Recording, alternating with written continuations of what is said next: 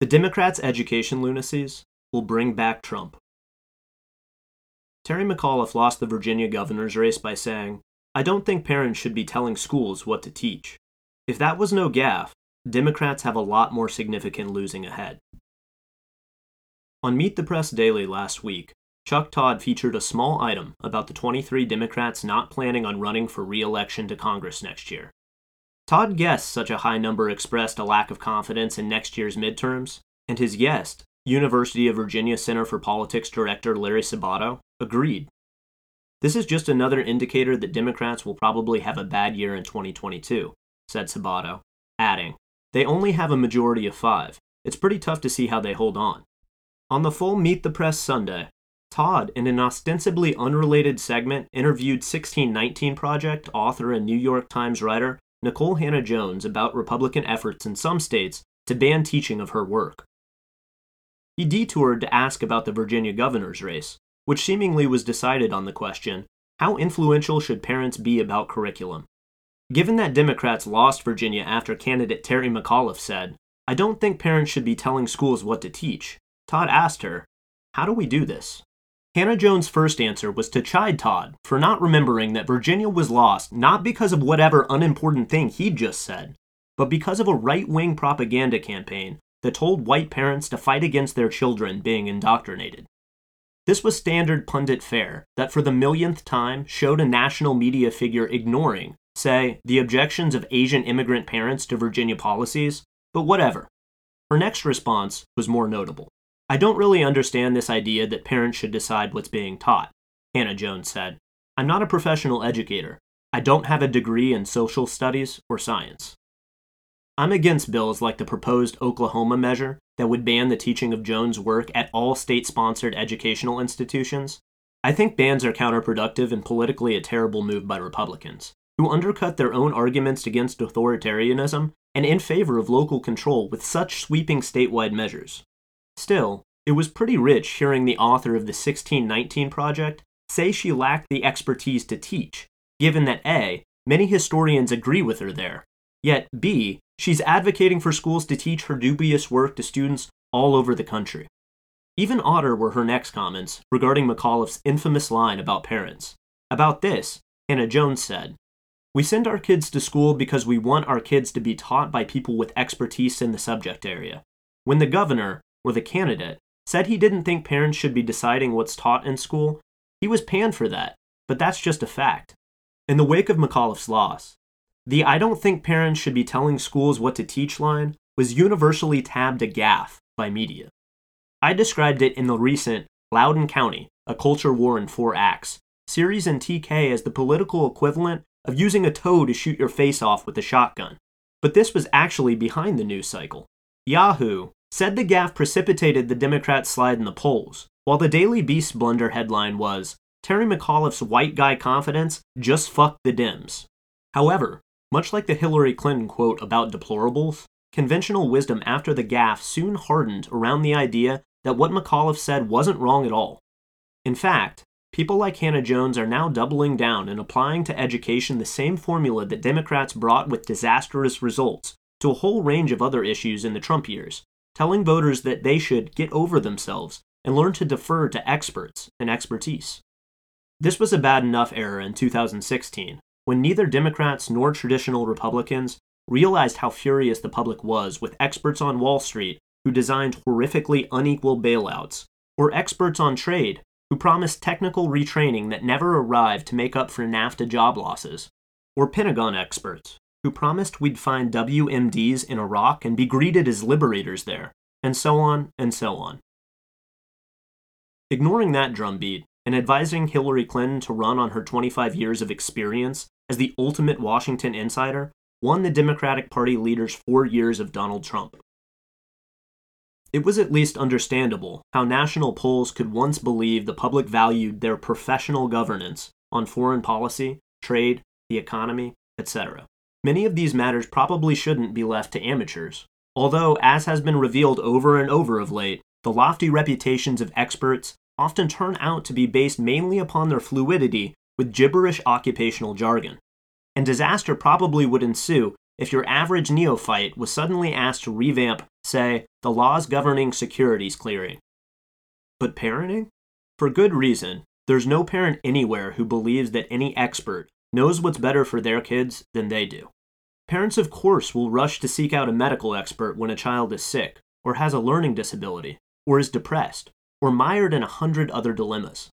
Even through these inevitable terrifying crises of child rearing, however, all parents are alike in being animated by the absolute certainty, and they're virtually always right in this, that no one loves their children more than they do, or worries about them more, or agonizes even a fraction as much over how best to shepherd them to adulthood happy and in one piece.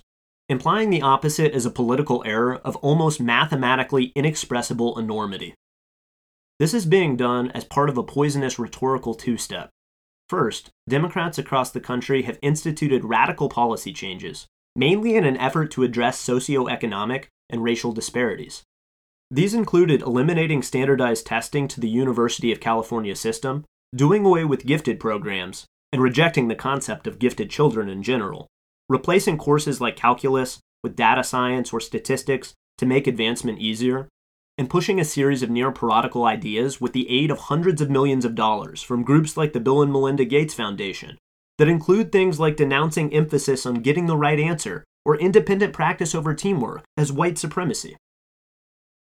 When criticism ensued, pundits first denied as myth all rumors of radical change, then denounced complaining parents as belligerent racists unfit to decide what should be taught to their children, all while reaffirming the justice of leaving such matters to the education experts who'd spent the last decade plus doing things like legislating grades out of existence.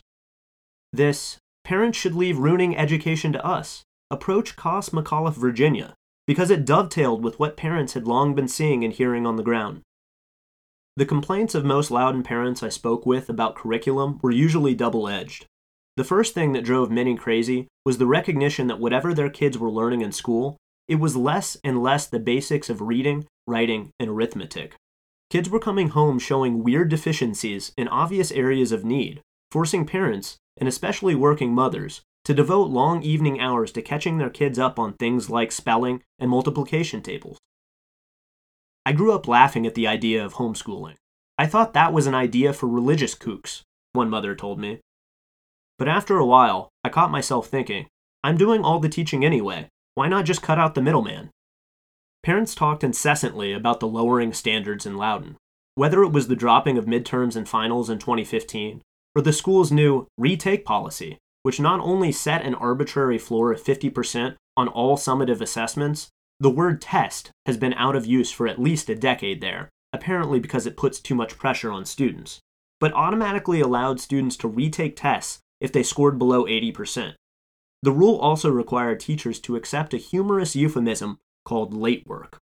School bureaucrats are motivated in almost every case to not only avoid giving bad grades, but to preempt efforts to track children as ahead or behind by slotting them in certain classes. In a phenomenon replicated in other parts of the country, kids in Loudoun take the same math classes all the way through their junior years in high school, when they're finally allowed to take advanced courses. As a result, students who are ready for calculus sit in the same classrooms as students still struggling with pre-algebra, putting teachers in a nearly impossible bind. How do you design summatives for kids on such different levels? And all but guaranteeing that the bulk of kids don't learn much, or near enough. Some version of this dysfunction story is going on in districts all over the country. If you drill down into reasons, they usually come down to local bureaucrats discovering that lowering standards and eliminating measurable forms of achievement works as a short-term political solution on a variety of fronts, from equity politics to dealing with parent groups, teachers' unions, and public and private funding sources. Given these pressures, some policy moves are understandable, but even though most school systems get dealt impossible political hands, they routinely screw things up far worse than they need to. The usual pattern involves taking the easiest way out over and over, building bureaucracies full of institutionalized cop-outs and do-overs that mass-produce undereducated kids, angry parents, frustrated teachers, and too many prospering STEM camps and private consultancies that offer, and usually fail after collecting a fee, to pick up the slack. In Loudoun, a lot of these issues would have hovered below emergency levels, were it not for two developments. pandemic closures that allowed parents to see what their kids were and were not being taught, an outside equity assessment that gave parents a look into both their school's bizarre finances, a $500,000 no-bid consulting contract, and the slew of wild plans about to be implemented in the name of equity.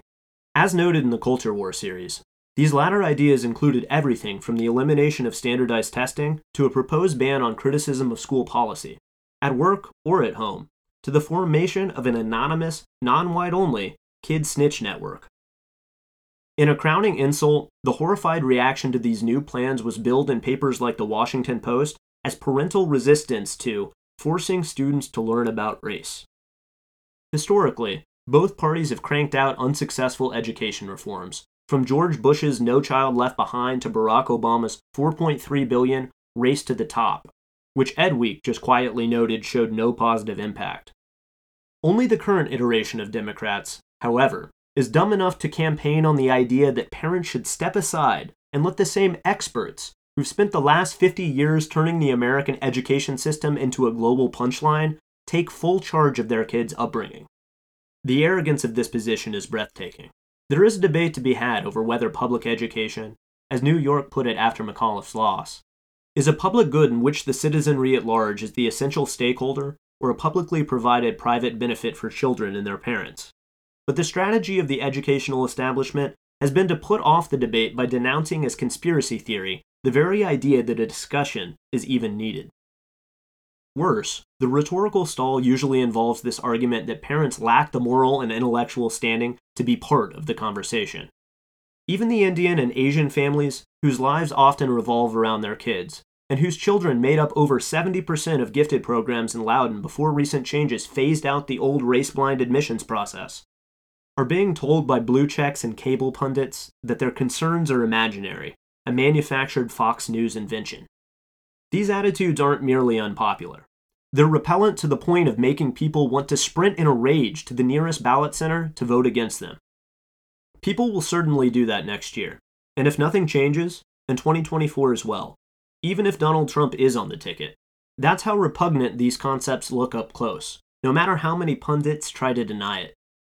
The Biden administration seems to understand this, recently unveiling a plan to boost parent engagement when a new poll showed Democrats' lead on the education issue shrinking from 20 to 7 points. Parents' voices are critical to the success of our education system, Education Secretary Miguel Cardona said in a statement that read like a hostage note, adding, "They are our children's first and most influential teachers." This half-baked piece of PR writing, a pale copy of Republican Glenn Youngkin's Parents Matter slogan, won't work at all unless the administration follows up by sending 1,000 of their party's most dedicated educational cultists on a long fact-finding trip to Greenland. You can sell voters a lot on policies, but "we know how to raise your kids better than you" will never be one of them. Even a competent government wouldn't survive making this claim, let alone this one. Thanks for listening to the audio version of this article.